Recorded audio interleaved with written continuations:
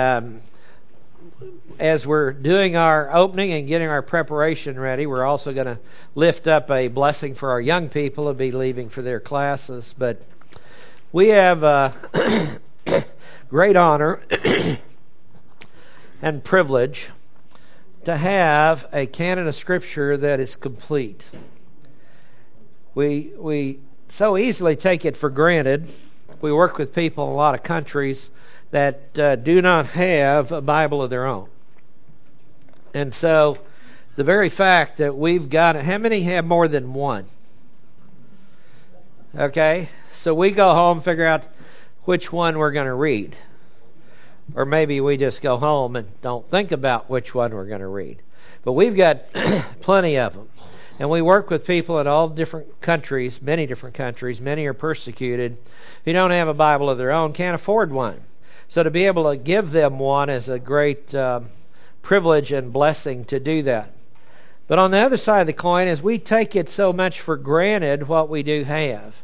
And we have a completed canon of Scripture put together by over 40 different authors, over 1,500 years, written from 5 different continents.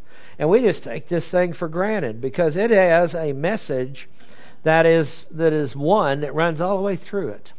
It is a coherent message. It's a complete message. It is a message that is one that will indeed bless us in many different ways. We're supposed to read it through a verse at a time, line upon line, precept upon precept, as it says in Isaiah. Precept upon precept means a topic at a time. That's how we're supposed to read it. That's how we're supposed to study it. Now, we don't often think about that as we approach the Bible, but the Bible is a unit that's a category. So we're going to get ready to study the Bible this morning. And in the process, we're going to lift up a prayer for our young people. But if you've come, first of all, if you've not accepted Christ as your Savior, that's where you need to start. Because spiritual things are spiritually understood according to 1 Corinthians 2. So if you're not a believer, you can understand that David was king in Jerusalem, but the spiritual significance you'll always have trouble with. So for us to understand it, we have to be a believer, and we have to want to learn. You know, it's easy to teach somebody that wants to learn, but people don't want to learn. You can't pound it into their head. So we've come together in a little time of silent prayer to be sure we are ready to go in front of the throne of grace and to be taught what the Word has to say by itself. So let us take this time. It's important. It's a time of silent prayer between you and the Lord to get yourself ready. So let us pray.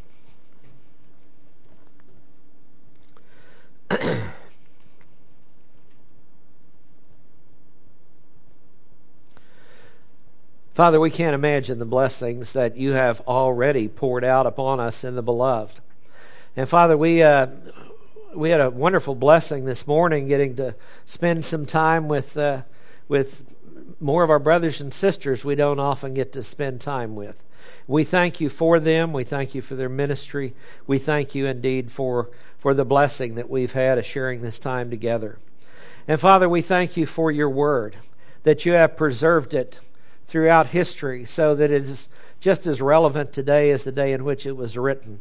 And Father, we know that from reading it, at these times in which we live, it's becoming more and more relevant. So Father, I pray that you will bless all of us today. I pray that you'll bless the children as they go to their classes. Bless the teachers that they may teach them well. And let the children be receptive to hear the message of truth that you have given to a lost and dying world.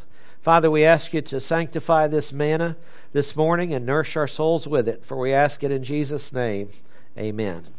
May be dismissed. And we're at Revelation 14:1. Now this, I love banners because they make things simpler. And then I've got a stick that I use if I get to go overseas. It's fun to do this stick because I bring this out, and a lot of them have been to schools where they get whacked with it or their parents used it on them. So I bring this out and they start leaning back like that. But I like this because I'm short and I can point with it. So it's this is kind of a layout of the book of Revelation. It's also a layout of end times, the last days. And it said, and as I mentioned, there are copies of that on the back. Everything is free on that back table. Leave the tables, but you can take anything else that's there. Now, Revelation 1, we heard about the one who was and is to come. We just sang about him. The songs, we didn't conspire on this, but could not really have been more relevant than what we're going to study today. And I want to put this into a time frame of what we're looking at, because Revelation chapter 2 and 3 starts out with churches. He who has an ear, let him hear what the Spirit says to the churches. It says that to all 7 churches. But then the church disappears in the book of Revelation of chapter 19. It's gone. Revelation 4 and 5 is a scene in heaven right after the rapture of the church. And they were singing, guess what? The Revelation song. Isn't that a great song? Holy is the Lord God. Revelation 4 and 5, the scene in heaven right after the rapture. Who are they looking for? Someone worthy to open the seals and pour out the judgments of the tribulation. The seal judgments are pictures of events that are going to be going on throughout the tribulation. The 4 horsemen of the apocalypse we hear so much about is the way the Antichrist is going to try to spread his message. He'll have a message of peace, also confirmed in 1 Thessalonians 5. The last days are going to a massive peace movement. He's going to have this message. He's going to use rationing. He later is going to install a mark, which we've all heard about, the mark of the beast and the warning, don't take the mark of the beast. And that's part of what the 7 seals are. These are things going to go on throughout the tribulation. That will include martyrdom, because after the rapture, there's going to be an angel come through and give the gospel to the whole world. Revelation 14:6. That's next Sunday's message. He gives the gospel to the whole world. People are going to be saved. I suspect people are still going to be looking up. Because when does the angel come through? Well, they're going to be, if I know it, every 1 out of 6 people profess to be a Christian on the planet. I don't think there's that many, but 1 out of 6 profess to be a Christian. There's going to be a noticeable difference in the number of people that are here after the rapture. And they're taken out, this first angel does. Then there are 2 witnesses, according to Revelation 11, that comes on the scene. Now, Revelation is laid out topically. It has a chronological base to it, but it is laid out topically, and that's important.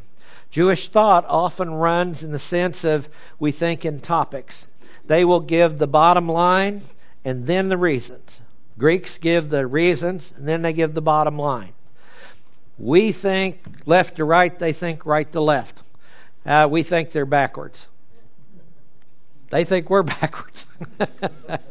Will the heavenly language be Hebrew? I don't know. God's going to set it up and establish it. I just know we won't have the language barriers that we have today. These 2 witnesses, Moses and Elijah, are going to come back, minister in the desert south of Jerusalem, shut up the skies, generally make everybody on the planet mad at them, because they're going to mess with the environment. I think it's Moses and Elijah that comes back, the law and the prophet. My 2 witnesses, I think, to the transfiguration of Jesus Christ. And that's the 2 that are back there. Then the 144,000. And I'm getting to this because there's 144,000, but there's 144,000 over here too. The 144,000 are male, virgin Jews from every tribe except the tribe of Dan. Now, a lot of people have talked about the 144,000. A lot of people are trying to work their way into the 144,000. These are male, virgin Jews. That's what the book says, so I'll stick with the book. And they, except Dan, people say, well, Dan no longer exists. But I beg to differ, because Ezekiel 40 through 48 in the millennial kingdom, the tribe of Dan's got a place by the temple. So they're still there. They evidently just didn't have 12,000 male virgin Jews to fill up the quotas. And they're going to get a seal, the seal of God on their foreheads. We've already been through and studied that. The name of the Lord their God.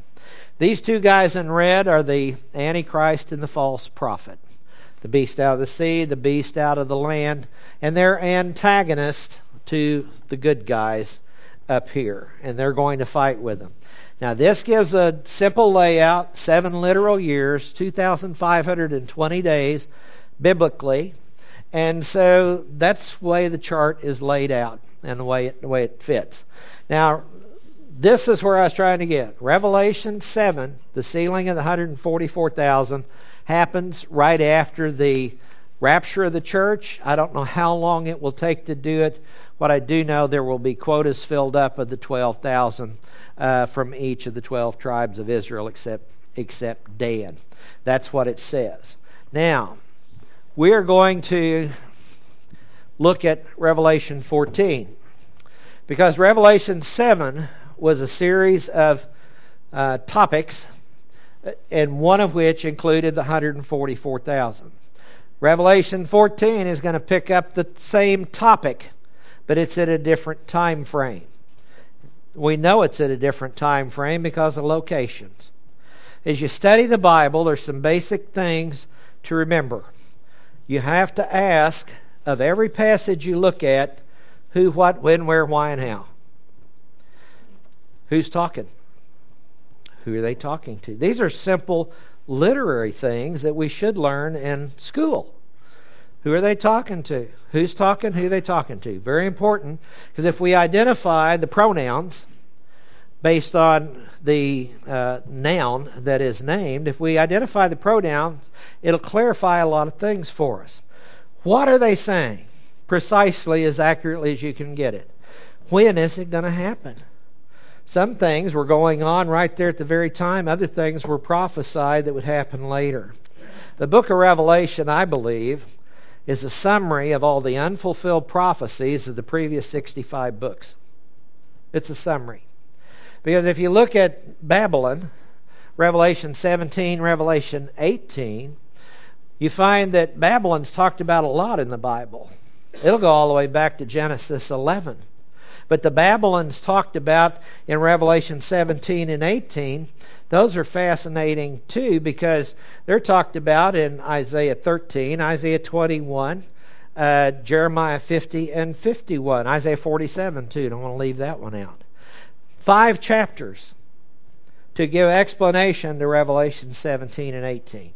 So Revelation is a summary of the unfulfilled prophecies left in the Bible. And the book tells you that if you just don't blow through the first 3 verses.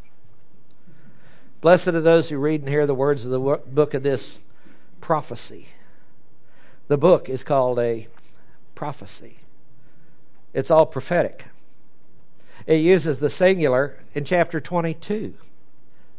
Those who read and hear the words of the book of this prophecy. It is a whole bunch of different events, and it deals with one prophecy. I believe the prophecy is what's the word? Yabu? He's coming back. That's the prophecy. It all runs into that. And once he comes back, what's he going to do? But it's all interconnected. And it's the Bible, if it's a singular, it means a singular. If it's a plural, it means a plural. You know, the promise was given to Abraham's seed, according to Galatians, not seeds, as it says. And Paul made a big deal about it because of the Holy Spirit. We should too. Now, what about the Lamb? The end of chapter 13 was the prophecy of the beast out of the land, the false prophet. We identified him last week. It closes out with this great verse everybody loves.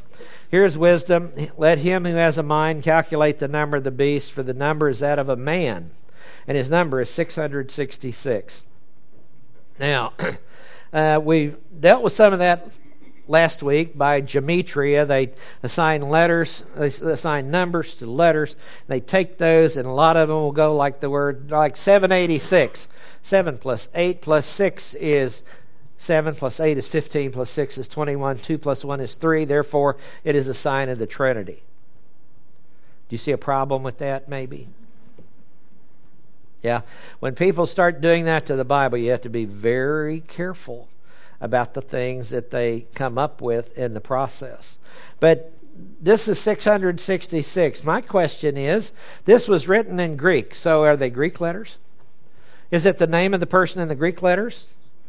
Or is it the name of the person in the Hebrew letters?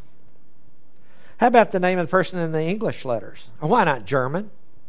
Why can't we put these in? We start trying to calculate this side of the rapture. All we've got is rampant speculation, and we've got way too much of that as it is. But after the rapture, they're going to know who it is. And this is going to be a secondary proof to it. You'll be able to take his name, whatever it is, and add it up in whatever language it is. They'll know. Anyway, this will be a secondary proof. The primary proof will be in his message. His message is going to be one of, I believe, offering godhood. Now here we are in 14, the 144,000. Isn't that an exciting topic? I'm sure you all have heard of the 144,000. And it says, and I looked, this is John, Isle of Patmos, 96 AD. I looked, and behold, Greek idu. It's an aorist active imperative of horao. The word horao means take a good look at something. Selah, pause word.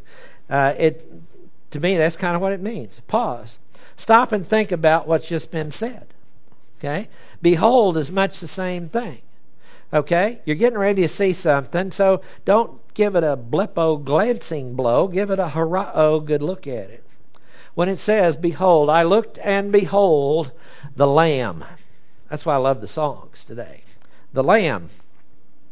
Now, the beast out of the land had two horns like a lamb. Verse 11 of the last chapter.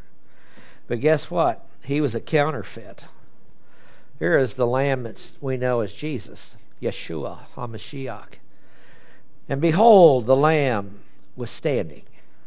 Now, the neat thing about original language is you get a little bit deeper glimpse. Because this is the word histemi, the normal common word for stand, but it's in a perfect tense. The aorist tense have been what you'd expect. He was standing. There he was. Okay, but when it puts it in the perfect tense, he was standing. Like, bring it on. He had taken his stand. He was there. He had landed with results that are going to go on forever. He had basically shaken the universe when this happens. The Lamb was standing on Mount Zion. Didn't we just sing about that a little earlier? Zion's only used 7 times in the New Testament. It's used 156 times in the Old Testament. It's Mount Zion in the Old Testament's mentioned 70 times, but this is the only reference to Mount Zion in the book of Revelation. It's believed to be a hill on the southwest part of Jerusalem, previously occupied in the tribulation prior to the Lamb standing here, previously occupied by the king of the north in the siege of Jerusalem. We touched on that a bit in the first session. And it says, and with him 144,000, having his name and the name of his Father written on their foreheads. Now, at the second advent, see, they got sealed after the rapture, right? They got the name of God on their foreheads. And now, when does this happen? When does he stand on Mount Zion? When does he come back? Jesus first sets foot on the Mount of Olives on the east side of Jerusalem. When he comes back, Zechariah 14. Turn there with me if you would. This is an absolutely phenomenal set of verses. See, he's coming back, I believe, at the rapture, and he's gonna take those that are his home, the bride. He's going to take home to his Father's house in the traditional Oriental wedding ceremony. He's going to take them back, but then we're all going to come back, chapter 19, to do that. Well, this is an event that's going to happen at the second advent in conjunction with chapter 19. Behold, a day is coming for the Lord when the spoil taken from you will be divided among you. Talking to the Jews here. Verse 2 of Zechariah 14. And I will gather all the nations against Jerusalem to battle. Now we saw a map earlier of every one of the nations are gathered there. King of the north is laying siege to Jerusalem. The king of the south has been destroyed. King of the west is in the valley of Esdraelon, where Megiddo is. Kings of the east are at the south end of the Dead Sea. Everybody's ready to fight. That's what's going to happen. And they are there to destroy the remnant of the Jews. That's why they have gathered. I'll gather all the nations against Jerusalem to battle, and the city will be captured.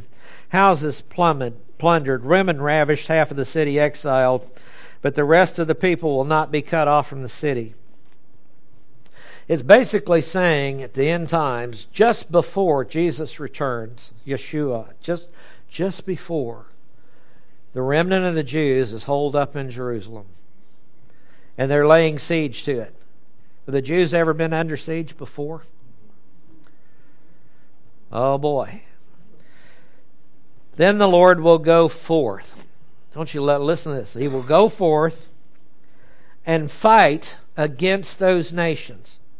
Now, does this say the Lord and His armies? I don't see armies here. The armies come back with Him, chapter 19. The Lord will go forth and fight against those nations as what He stands on a day of battle. Isn't that the way the groom does for the bride? He protects her at all cost. Aren't we the bride? Yeah. We're not fighting the battle. He's fighting the battle. As He fights on a day of battle. And in that day, His feet will stand on the Mount of Olives, which is in front of Jerusalem on the east, and the Mount of Olives will be split in its middle from east to west by a very large valley. Now, think about that a second. They're backed up against a wall. Like once they were backed up, what? Against a sea. Right? What did He do with the sea? He split it. What does He do with the mountain? He splits it. He splits it in half, and the Jews run through, and He fights. Okay? That's what it says. So that half of the mountain, in case you missed the from east to west by a very large mountain, so that half of the mountain will move toward the north, and the other half toward the south. The Lord's kind of putting this on the line, isn't He? You're probably going to have somebody out there, some surveyor out there with a surveyor's tool. I'm going to see if it's really east-west, or if He's turned this around some other way. And you will flee, you as the remaining Jews, Second Advent, will flee by the valley of my mountains. For the valley of the mountains will reach to Atzel. Yes, you will flee just as you fled before the earthquake in the days of Uzziah, king of Judah. Then the Lord my God will come, and all the holy ones with Him. And it will come about in that day there will be no light. The luminaries will dwindle. As you read through the book of Revelation, you see the different times in which that occurs. Luminaries will dwindle. It will be a unique day that is known to the Lord. Neither day nor night will come about at evening time. There's going to be light at evening time. Is this specific prophecy or what? I mean, this is just right in there with as specific as you can possibly get. He says, this is what's going to happen. The Lord's reputation is staked on these things. He's said it, He had it recorded, and He has preserved it.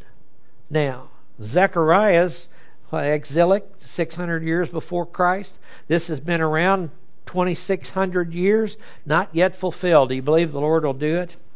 Or are you one of the lazy ones Peter mentions in 2 Peter 3 says, everything proceeds as it was since the beginning. Now, when it's time, it's time. And it will come about in that day that living waters will flow out of Jerusalem. He's talking Second Advent clearly, isn't he? Half of them toward the eastern sea, the other half toward the western sea. It'll be a summer as well as winter. Now, this is the victory celebration of the Lamb that we're seeing right here, the 144,000. He lands on one mountain, then He kills His enemies. And then He ends up on Mount Zion to establish His holy kingdom. After the military victory, He sets up His throne on Mount Zion, His holy mountain. Psalm 2, verses 4 to 6. He who sits in the heavens laughs. The Lord scoffs at them. Then He'll speak to them in His anger. He'll terrify them in His fury. But as for me, the capital M, I have installed my king upon Zion, my holy mountain. Isaiah 59. So they will fear the name of the Lord from the west, and his glory from the rising of the sun. For he will come like a rushing stream which the wind of the Lord drives. As we saw, the king of the west, he's coming to Jerusalem to defend the Jews, so-called, because the unbelieving Jews, because of the covenant that he made with them. King of the north is laying siege to them. Kings of the east, and what did Psalm 2 say? They're going to come from the west, the east, from the rising of the sun. Kings of the east. He'll come like a rushing stream which the wind of the Lord drives. And a Redeemer will come to Zion. And to those who turn from transgression in Jacob, declares the Lord. And as for me, my covenant is with them, says the Lord. My spirit which is upon you, and my words which I put in your mouth shall not depart from your mouth. He's talking about a time's never been. Because they've been restored before. But they have not ever been at a point where the Lord's words are in their mouth. He says, nor from the mouth of your offspring, nor from the mouth of your offspring's offspring, says the Lord, from now and forever. When he sets up this millennial kingdom, this has eternal ramifications. It's done. And the 1,000 years are not going to be dispersed again and brought back together again. No. Once this is done, it's done. The sheep and the goats are going to be separated. He's going to bring everybody from all over the planet into that one area. That's the Matthew 25 passage, the separation of the sheep and the goats. The sheep are going to inherit the kingdom. The goats are going to be cast into the lake of fire which has been prepared for the devil and his angels. He's going to clean the earth out. He's going to purify for himself a people for his own possession. And the millennial kingdom is going to start with human beings just like you and I who have survived the tribulation. And they are going to go in and repopulate the earth in the millennial kingdom. You and I will get the blessing of coming back in bodies that won't wear out. Now see, it's enough blessing to come back, but the older we get in a body that won't wear out, what a deal.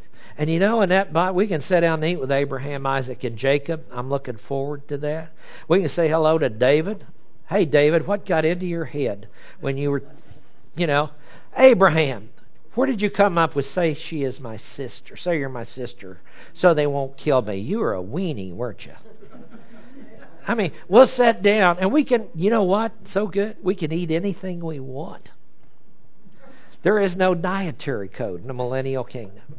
We'll be having a great feast in the millennial kingdom. Anyway, I could preach about that. All 144 sealed male virgin Jews are going to make it through the tribulation. Revelation 7, 4-8 is where they were sealed, where they were called. But look at what it says. 144,000 with the Lamb on Mount Zion. They survived. Now, for mankind, the issue is the name and the number. Remember the last verse we had about the number 666?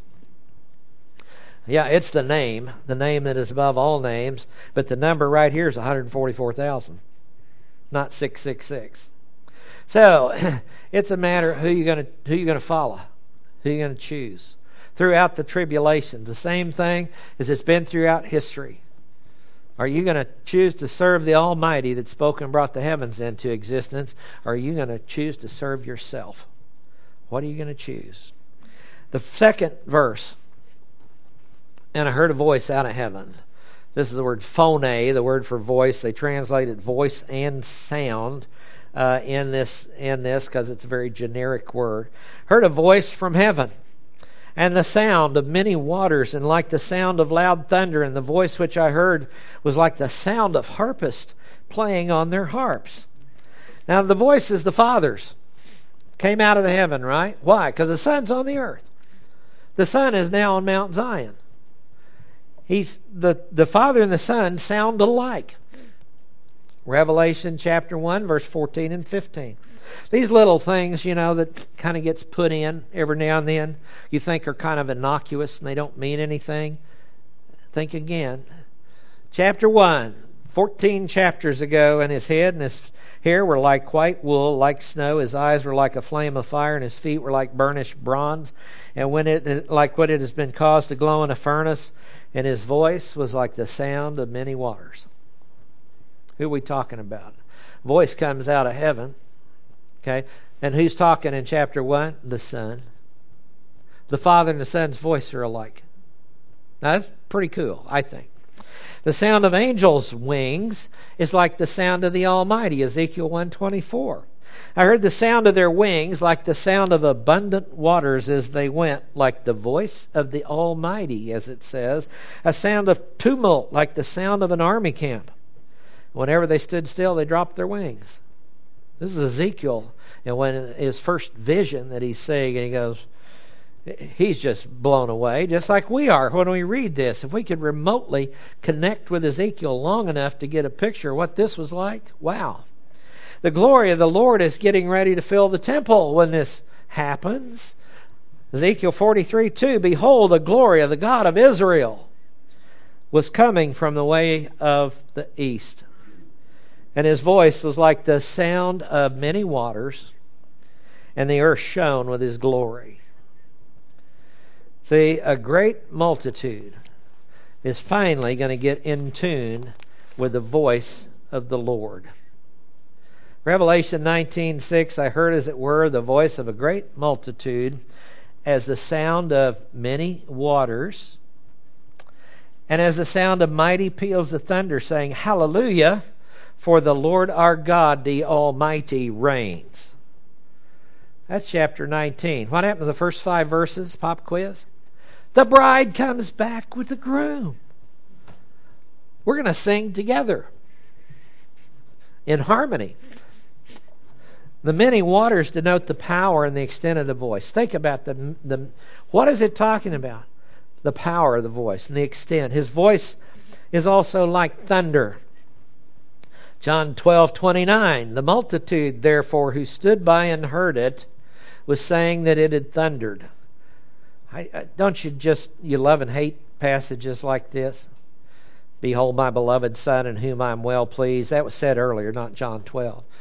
In whom I am well pleased. A voice out of heaven said that, and they thought it had thundered. Others are saying an angel spoke to him. Kind of the two different groups, isn't it? One of them trying to make sense out of something they can't make sense out of. The voice of the Almighty. And the other one going, I'm not quite sure, but I know what it sounds like.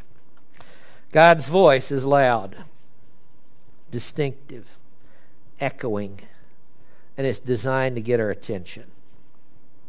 Now you start thinking about that. Somebody says, well, I think God spoke to me. If He speaks to you, I don't think you'll think God spoke to you.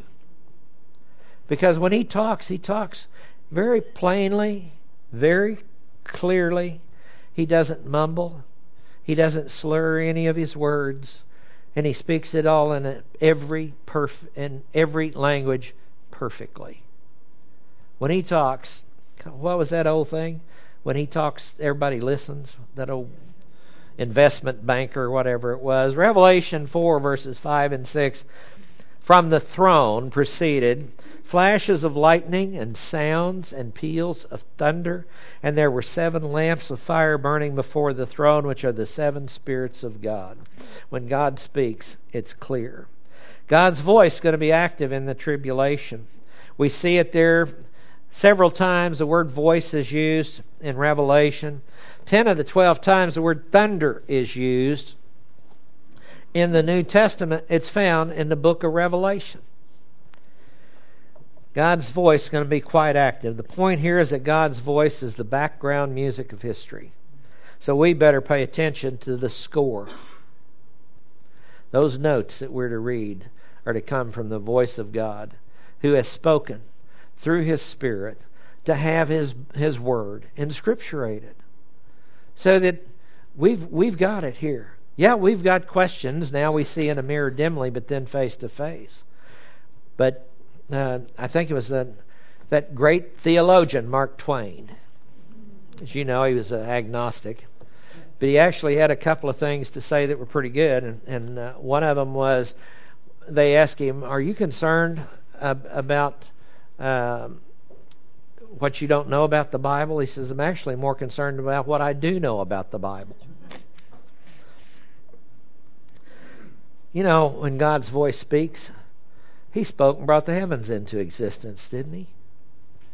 John chapter 1, verse 1, in the beginning was the Word, and the Word was with God, and the Word was God, and He was in the beginning with God. Wow. Now the 144,000 knew the song. They knew the score. It says, and they sang a new song. There's two different words for new. One is neos, that means new in respect to time. The other is kainos, that means new in respect to quality. And this is a quality song. They sang a new song. We knew about it already. They sang it in Revelation 4 and 5, and the Rosh Hashanah worship team sang the Revelation. They sang, they is the 144,000. A new song before the throne and before the four living creatures and the elders. And that takes us back to chapter 4. And no one could learn the song. Now, some are saying, well, wait a minute, are they in heaven? No, because you put more pieces of the puzzle together. What happens at the second advent? The heavens are opened so that the ark and the tabernacle, which is in heaven, becomes visible. Wow. This is the time we're talking about. We're putting pieces together. You see the picture forming here? Absolutely phenomenal. And it says, no one could learn the song. Learn is the word manthano. A lot of different words for learn. This means to learn as a disciple. Okay? Because this was special to them. No one could learn the song except the 144,000. There's other disciples, but not like the 144,000. This was a special song of quality for them. Who had been purchased, is our word redeemed, agorazo. And I again, these subtle little things that just flow on by. This is a perfect tense. They've been purchased forever. That's what that perfect tense is about. Purchased forever from the earth. So this choir had a song that God gave to them alone, a song of victory in the angelic conflict. They faced it. It's their theme song. They had exclusive rights to it, is what it is telling us. You say, well, that's kind of selfish. No, it's kind of special. You're going to get a set of rewards that are unique to you. Are you going to be jealous in heaven because somebody got a different set of rewards? No. Because you got a new body that is no longer able to sin. You have a new body that the imputation of righteousness given to you at the moment of salvation is now lived in its full glory. Yeah, there might be some temptations floating around, not in heaven, but you're no longer going to sin. How do we know that? Because Revelation 22 says no more death. Well, if there's no more death, there's no more sin. Because those two go hand in hand. So isn't that neat? Why is it not a sin because God took away all the rules? That's what some people want to do. Well, we're just going to decriminalize something. Yeah, that way we'll have fewer crime breakers. But is it a moral thing that comes from God is the question you have to ask. Now, it's their theme song. It's a tribute to the Lord, who protected every single one of them for the duration of the tribulation. Only the Lord could have fully protected this size group from all the persecution and disasters of the tribulation. Only the Lord. Think about that. 144,000 sealed and 144,000 standing with the Lamb on Mount Zion. And what happens in between? Well, let's say the Antichrist is after him with everything he's got. People don't like them. They want to take them out. They're not They don't fit in with the rest of the worldly crowd that is there. But then think about stars falling out of heaven, earthquakes, all the natural disasters, which is God's judgment on the environment. When you start worshiping the environment, He just says, we'll see about that. And so He judges the environment. He did it to Egypt, and He's been doing it ever since. You start worshiping frogs, I'm going to kill all the frogs. I mean, you just don't want to do stuff like that. So here is this 144,000 that make it for the 7 years through all kinds of natural disasters, people hunting them, people wanting to kill them, a lot of people dying and being martyred, and they stand there together. Now that's cool, no matter who you are. God has protected them. Again, God's not afraid of the devil, is He?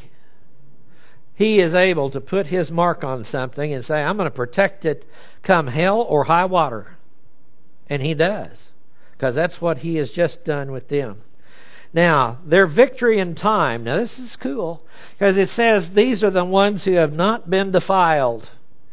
The word is maluno for defiled. It's only used 3 times. It means basically to soil with a dirt of some kind. But it includes soiling of both a moral and a legalistic sense. Because there's a soiling that comes about because sometimes we legalistically hold to things that are not laws for us to hold to. And we hold them up as spirituality. That's called legalism. And baptism's probably one of the best ones. And that's the best way to get everybody mad at you is talk about baptism. But baptism, do you baptize, do you completely immerse? I believe you do. Do you go 3 times underwater? Father, Son, Holy Spirit. Do you go backwards 3 times? Father, Son, Holy Spirit. Do you go forwards 3 times? The Dunkards divided their whole denomination over that. So it's not a laughing matter. You know, it's all legalism, isn't it? Because it says baptize. And baptize to me means immerse. So baptizing them in the name of the Father, Son, and the Holy Spirit is what you do. The function is baptism. The form, He didn't spell out, did He? So when you take the form and make it a special thing, then you turn it into a legalism. And you miss the important stuff, which is the function. It's identifying you with Yeshua. You are one of His. These are the ones, verse 4, who have not been defiled with women, for they have kept themselves chaste. Literally says they kept being virgins. It uses the word parthenos here. Literally, that's what it means. Same word used for Mary in Matthew chapter 1 and Luke 1. These are the ones who follow the Lamb wherever He goes. They have been purchased, our redeemed word once again, agorazo, from among men as first fruits to God and to the Lamb. Now, these men not only physically survived the tribulation, but spiritually they were conformed to the image of Jesus Christ. They were called to celibacy, as was Christ, and they retained the standard. 144,000 of them. You think maybe one of them would have slipped? This illustrates the principle of supreme sacrifice, which is an incredible witness in this age of compromise that ridicules morality. Here are these people.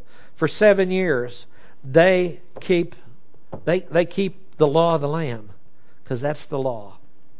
These 144,000 are the first fruits of the millennial kingdom. When it starts out, 144,000 male virgin Jews to spread and repopulate this planet. Wow. And it wasn't just that they kept themselves morally pure. I used to be a Boy Scout. We had to take this thing. I promised to do my best to God and my country, obey the Scout law, to keep myself clean. Anyway, to be physically strong, mentally awake, and morally straight. I think that's not in there anymore. That's sad.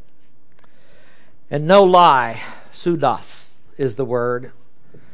Used 10 times. Used of Satan in John 8:44. He was a liar. He was a pseudos from the beginning. It's used of the Antichrist in 2 Thessalonians 2, verse 9 and 11. So Satan and the Antichrist are liars, but no lie was found in their mouth, the 144,000. They are, this is tougher yet. Amomos is the word, translated blameless. Used 9 times, it means without any spot or blemish.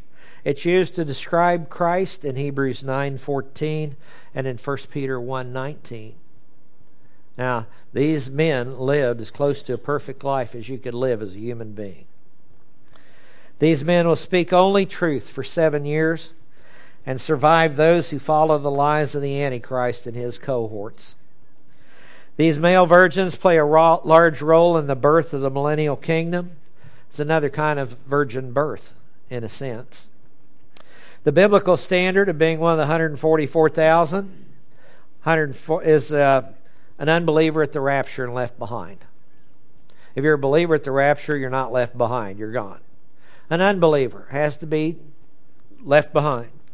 A male virgin Jew of one of the tribes of Israel except Dan.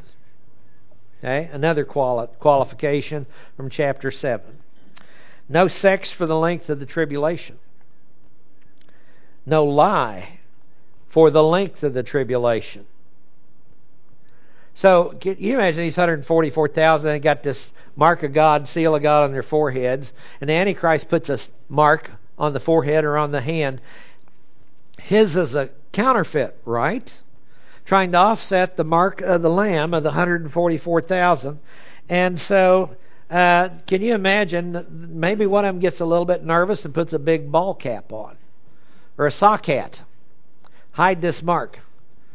And somebody says, are you one of them? Can't lie.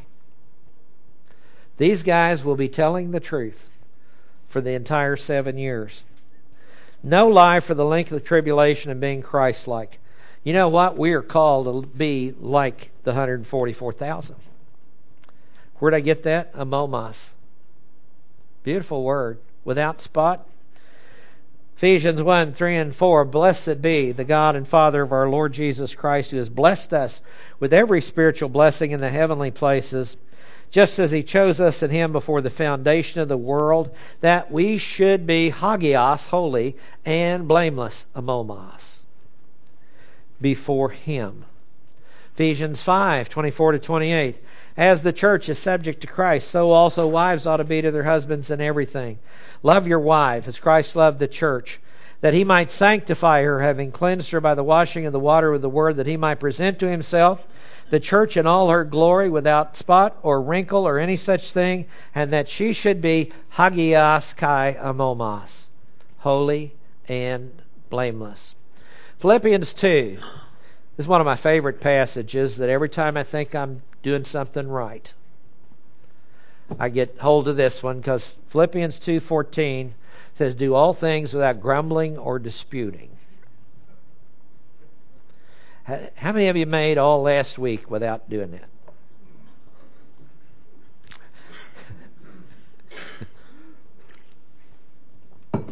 that? It's one of those Matthew 5:48 verses, be ye perfect as your heavenly Father's perfect. Anytime you think you got it made.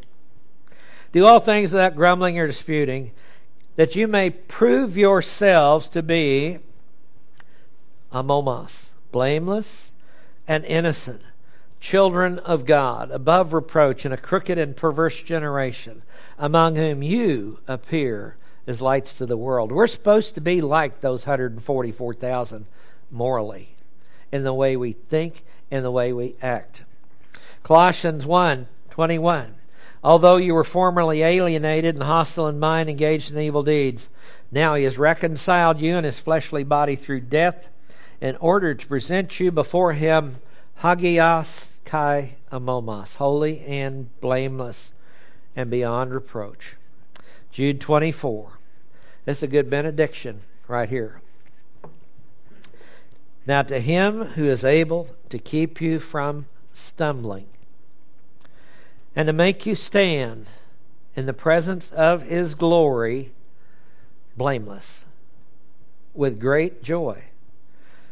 To the only God, our Savior, through Jesus Christ, Yeshua HaMashiach, our Lord Adonai, be glory, majesty, dominion, and authority before all time, and now, and forever. And the people said, Amen. Let's pray. Thank you, Father, once again for your amazing word. Thank you for this blessing that we've had, being able to celebrate who you are and to lift up praise, to offer up the sacrifice of praise that is the fruit of the lips that give praise to your name. Father, thank you for your word once again. Thank you for the enlightenment that comes with it. But Father, we know with the enlightenment is the principle as well, that we need to be Christ-like in our thoughts and our speech and our actions. And Father, I pray you challenge each and every one of us this week to be just that. Father, may we do the things that are pleasing in your sight. For we ask it all in Jesus' name. Amen.